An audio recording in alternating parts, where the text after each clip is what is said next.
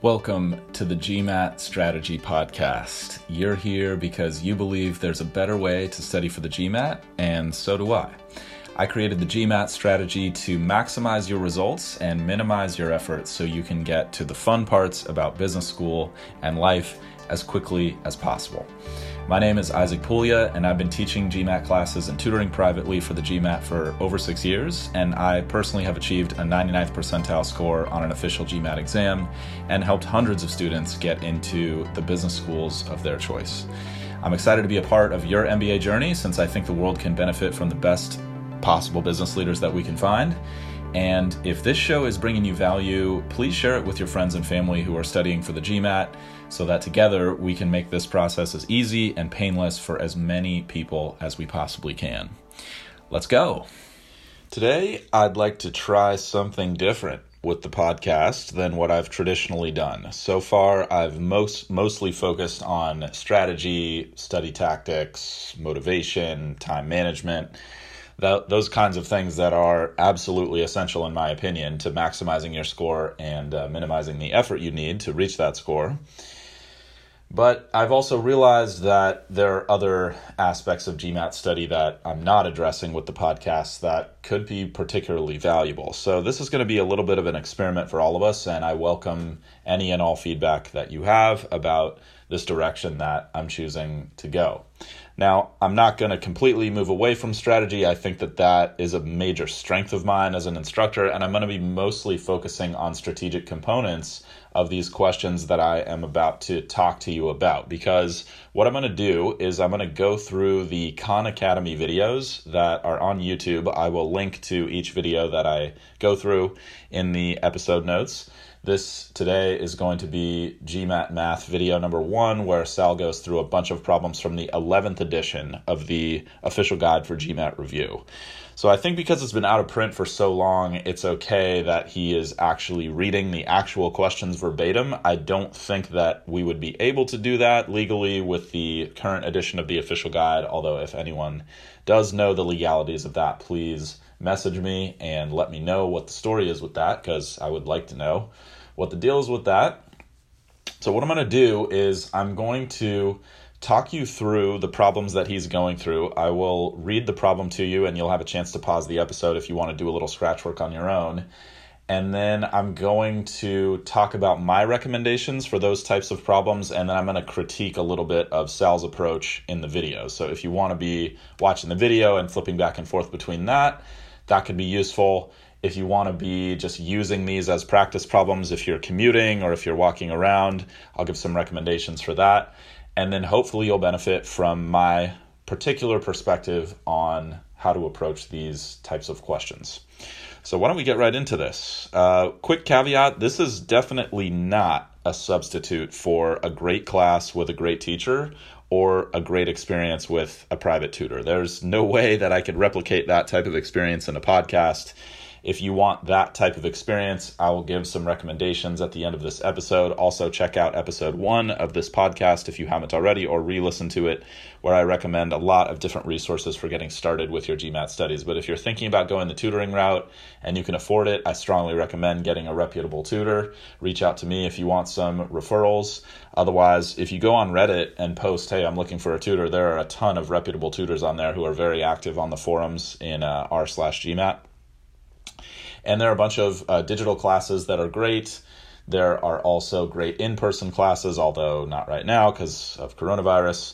But there are a myriad of fantastic digital live classes and digital self-paced classes as well. And I give a lot of recommendations for those in the first episode. So I'm not going to get deep into that here because I've rehashed that in a couple episodes already. So let's get into this. Problem solving number 1 from the 11th edition of the official guide for GMAT review. So the question reads, a project scheduled to be carried out over a single fiscal year has a budget of $12,600 divided into 12 equal monthly allocations. At the end of the 4th month of that fiscal year, the total amount actually spent on the project was $4,580. By how much was the project over its budget? So quick note, these are real GMAT questions that were retired. The 11th edition, I think, is 9-ish editions ago and more than 9 years old. So these particular problems have not shown up on a GMAT in a very long time. However, if you think about standardized tests are designed to change extremely slowly over time. So these questions are still relevant. If they weren't relevant, I wouldn't be going over them with you. So here's what I would recommend if you're going to be using this podcast as a study tool to do these problems and practice along with me. What I would recommend is just rewinding the podcast a little bit and writing down the actual problem text so you can see it if that's possible for you, or typing it into your phone if that's possible and not too cumbersome. The other two questions I'm going to go over here in a moment are going to be shorter than that one. At the very least, I would recommend having a little notebook with you when you're listening to this and a pen or a pencil so that you can practice quality scratch work habits. And that's something I'm going to hammer home a lot with these questions because it's just so important in my experience for people in terms of maxing out their score. So what I'd recommend is just pausing this episode, attempting the problem. These first few problems, it looks like this book was in order of difficulty, so these are definitely on the easier side, if not very easy, but it's still really good practice, and it'll still give me an opportunity to give you some quality recommendations here. So in terms of a solution path, I'll talk about what Sal does, which is fine. Essentially what you're going to do here is you're going to end up dividing 12,600 by 12, and then you're going to multiply that by 4 to figure out what their budget was for 4 months, and then you're going to subtract that number from 4,580, and that's going to tell you how the project is over budget. And that's exactly what Sal does in his explanation. So this is at the very beginning of this video. Now, a couple things to think about here. The first is he writes down the information that's given in the problem as he reads through the problem. And I think he's mostly just doing that out of habit because I've seen a lot of his videos and that's kind of like what he likes to do. And if you're having a lot of success with that way of transcribing questions, then you don't necessarily need to change that, but I don't recommend doing that. I would actually strongly recommend making sure, especially with word problems, but really with all GMAT problems, read the entire problem once all the way through without writing anything down, just so you can get the big picture in your mind, and then go back for a second read where you write down everything that's given. And I've found that people make a lot fewer reading errors when they do that kind of thing because they're not sidetracked by the numerical aspects of the question. And then also they end up using more efficient solution paths on average, in my opinion, because they sort of already have the big picture of the problem in their mind while they're situating all the details of the problem. So that would be what I would recommend, especially with longer word problems. So don't do what Sal does, which is writing everything down as he goes, unless that's working extremely well for you, in which case, if it's not broken, definitely don't fix it. Now, the rest of his scratch work, the thing that I think he does do really, really well is he does his scratch work pretty much perfectly, in the sense that if you watch the video, he actually writes divided by 12, and then he puts an arrow and writes $1,050 per month. He actually writes down the unit.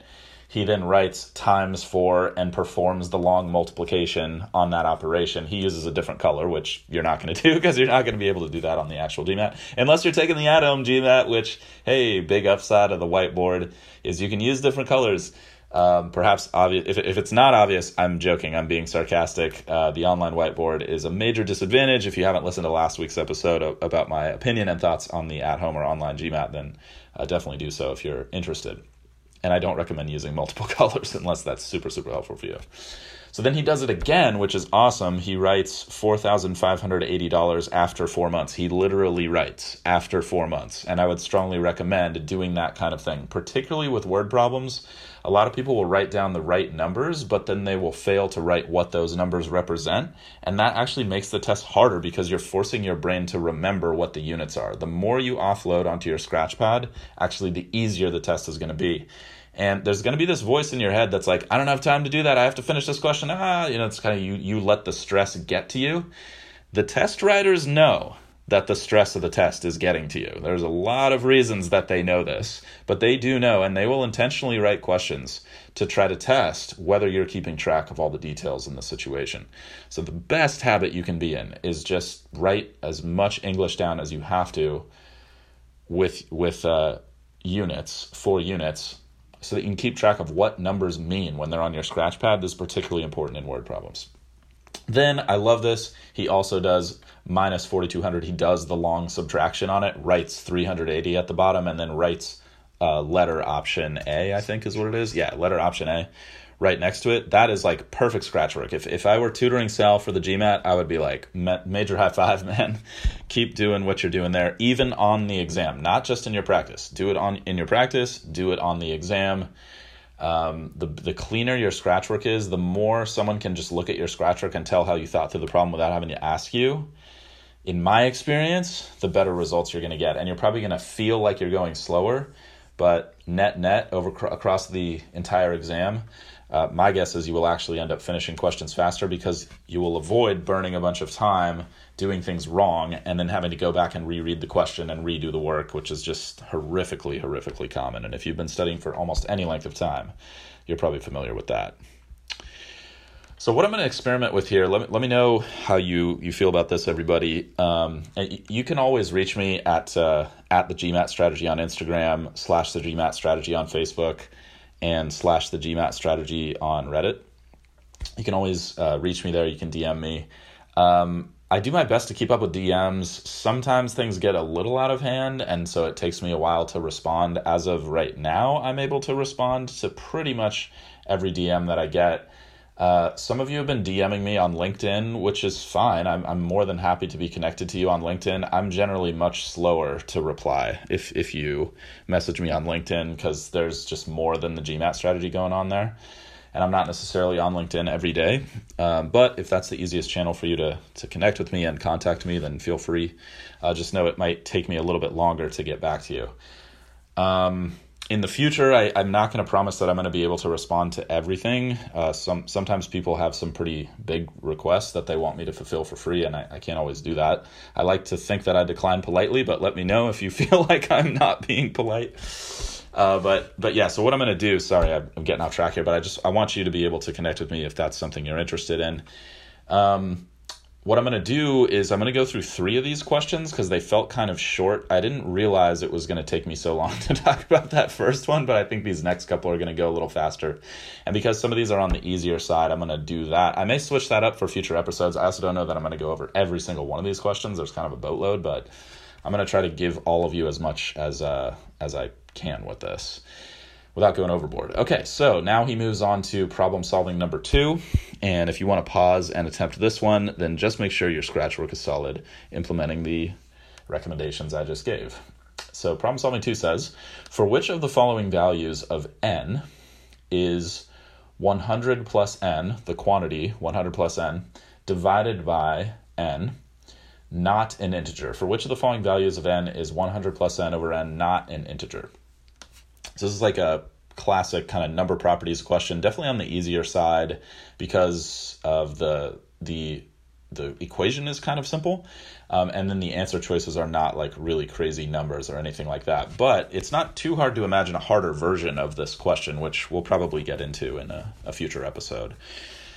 Again, just pause the episode and attempt the question if that's realistic for you. Otherwise, I'm going to continue with my recommendations and kind of talking about what Sal does here. So Sal makes a really interesting move where he takes 100 plus n over n, and he splits out the denominator to be 100 over n plus n over n, which I think is actually a really nice move. I think he does it for teaching purposes. I don't know that he himself would do that if he were actually taking the exam.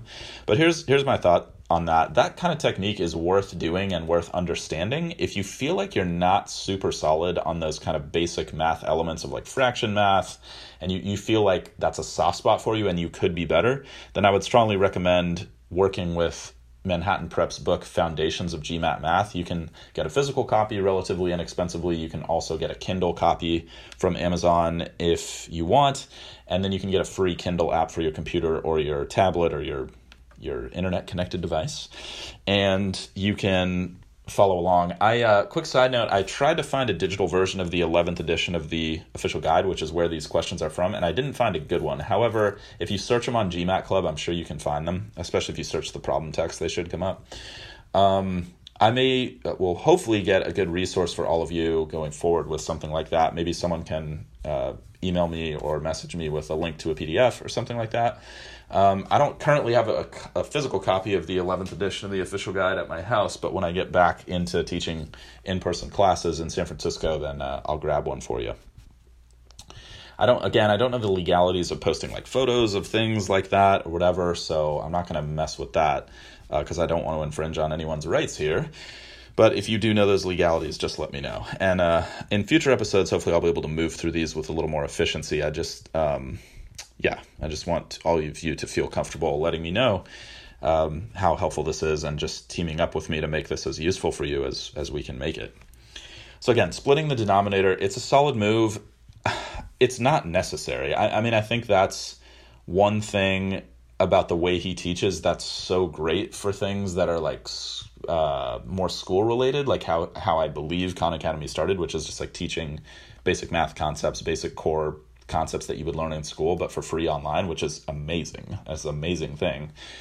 I think that he's porting over a lot of those great teaching skills that he's done with obviously an unbelievable amount of experience teaching online, but I think if you were to replicate some of the moves he makes, that in some ways could help you on the GMAT and in some ways could hurt you, hence the desire to go through some of these together. So I don't think that's an essential technique, especially on a problem like this.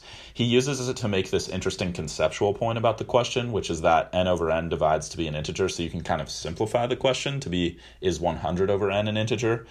Which is great. I think if that appeals to you, if your mind works in that theoretical way and you like that, then that's great. But if you looked at that and you're like, oh, that's kind of confusing, or that's like making the problem harder for me, don't worry about that. That's fine. You don't have to do that. At the end of the day, the core strategy for this question is just going to be plugging in the answers, which he does. He basically does. Unfortunately, he abandons some of his great scratch work techniques a little bit. He kind of gets a little soft on those with his scratch work on number 2.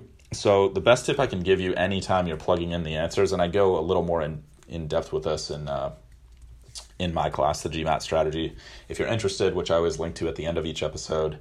And in the private Facebook group for that class, I go over official guide problems from the new edition of the official guide, which I believe is fine because that's not publicly available information. That's privately available. You can only join that study group if you're enrolled in the class. But when I'm going through that stuff, I go in with a little bit more depth of these types of explanations. So if you're interested in that, definitely check out the class or message me if you have questions on it. The best kind of quick and dirty tip I can give if you're plugging in the answers is make sure you do what I was recommending in the previous question, which is write down what they represent. Write down what those numbers represent in the answer choices with English words so that you don't get confused. Because I've found the biggest mistake people make when they plug in the answers is they'll often do a lot of correct math and then pick the wrong answer anyway, which is a horrible, horrible reason to miss a question. Perhaps that goes without saying. So what he does is he just writes 1, 2, and 3. I think if I were going to give Sal a pointer, it'd be a small one, but I would write letter A is 1, letter B is 2, letter B is 3. 3 ends up being the answer because 103 divided by 3 is not an integer, whereas 101 divided by 1 is, and 102 divided by 2 is an integer. So that's that one. Moving on, let's hit one more here. Again, these are on the easier side, but hopefully the recommendations will still be valuable. Number 3 says, this is a geometry question, quote, rectangular floors, X and Y, have equal area. If floor X is 12 by 18, I can't remember if they use units, let's just say 12 feet by 18 feet, and floor Y is 9 feet wide, what is the length of floor Y in feet? So again, pause, scratch work. Make sure you're focusing on your scratch work if you're trying this on your own. And perhaps, geometry questions are a place where scratch work is just absolutely critical. And I think Sal does a really nice job with this, where he actually draws out each rectangle. Even though the question is very easy for him, he still doesn't do it in his head. And I think that's a big problem that a lot of people have, especially if they're really strong in math, is they'll end up dropping at least a few questions per section because they just went too fast through a question. And so one of the most productive ways to slow yourself down if you're in that situation is just write more down. So he draws two rectangles, which I would strongly recommend. Every geometry question, you should be redrawing the figure every single time without fail. And then he writes in the dimensions. He writes 18 for the length of x, he writes 12 for the width of x, and he clearly labels each rectangle. He labels one rectangle with a big X, and then he labels the other rectangle with a big Y. And that's exactly the type of habit that you want to take in to geometry questions. Everything's super clearly labeled, super visual, because the more stuff you write down, the less stuff you're going to have to hold in your brain, and the more actual mental resources you're going to free up to actually do problem solving and put these pieces of information together, which is kind of the point of GMAT quant reasoning questions. So then he defines a variable L for the length of Y. He writes that in very clearly, and then he makes this nice equation where he just sets the areas equal to each other. Area of a rectangle is length times width, so he does 9 times L for Y's, and then he makes an equation where he sets that equal to 18 times 12. And I really like the move that he does here, which I always recommend to folks who take my classes, which is he doesn't just blindly multiply 18 by 12 together and then divide that by 9. Instead, he divides by 9 first. He just writes 18 times 12 and then divides by 9 first. And one of the best tips I can give across all GMAT quant is always save your calculations for as late in the problem as you possibly can. Always save your calculations for as late in the problem as you possibly can, because they know you don't have a calculator, so it's pretty unusual that you're going to get some super gnarly numbers that are really difficult to manage by hand. And so there's probably going to be a lot of canceling going on, especially if you're doing algebra where you're multiplying, dividing, subtracting, things like that. So he divides both sides by 9, so he's got 18 times 12 over 9. He cancels the 18 and the 9 to make a 2, and then the math's a little easier. He just does 2 times 12, and I like what he does there. He does L equals 2 times 12, and then he writes the actual answer, 24. Now, one thing he missed here, one place he could have improved his process a little bit, is he did not write divided by 9 on both sides of the equation. So he did leave himself open to make a mental math error there. That might not seem like a big deal to you, but I have found that a lot of people, probably at least 30% of my students, maybe more, end up dropping questions because they're not writing down their algebra steps when they're doing algebra. So big time recommendation, just get in the habit now of always writing out your algebra steps. So if you're adding 3 to both sides of an equation, actually write plus 3 on the left, plus 3 on the right. If you're dividing both sides by 9 like he's doing here, actually write divided by 9, divided by 9.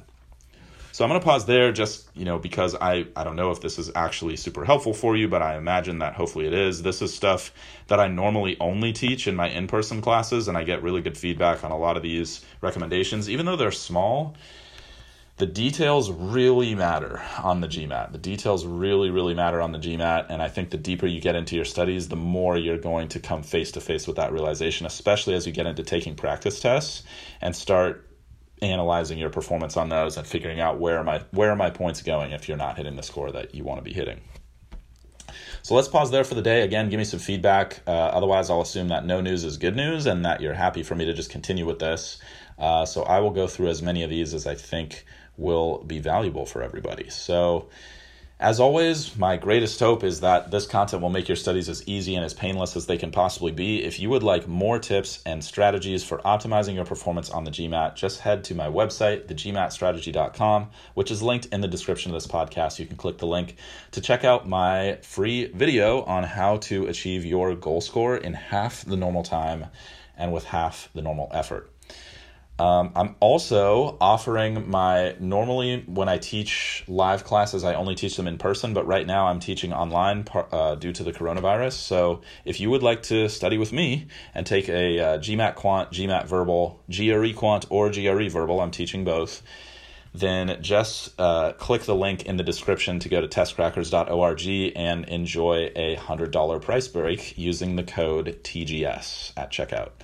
In the meantime, this is a weekly show, so please subscribe and stay positive and stay consistent with your studies.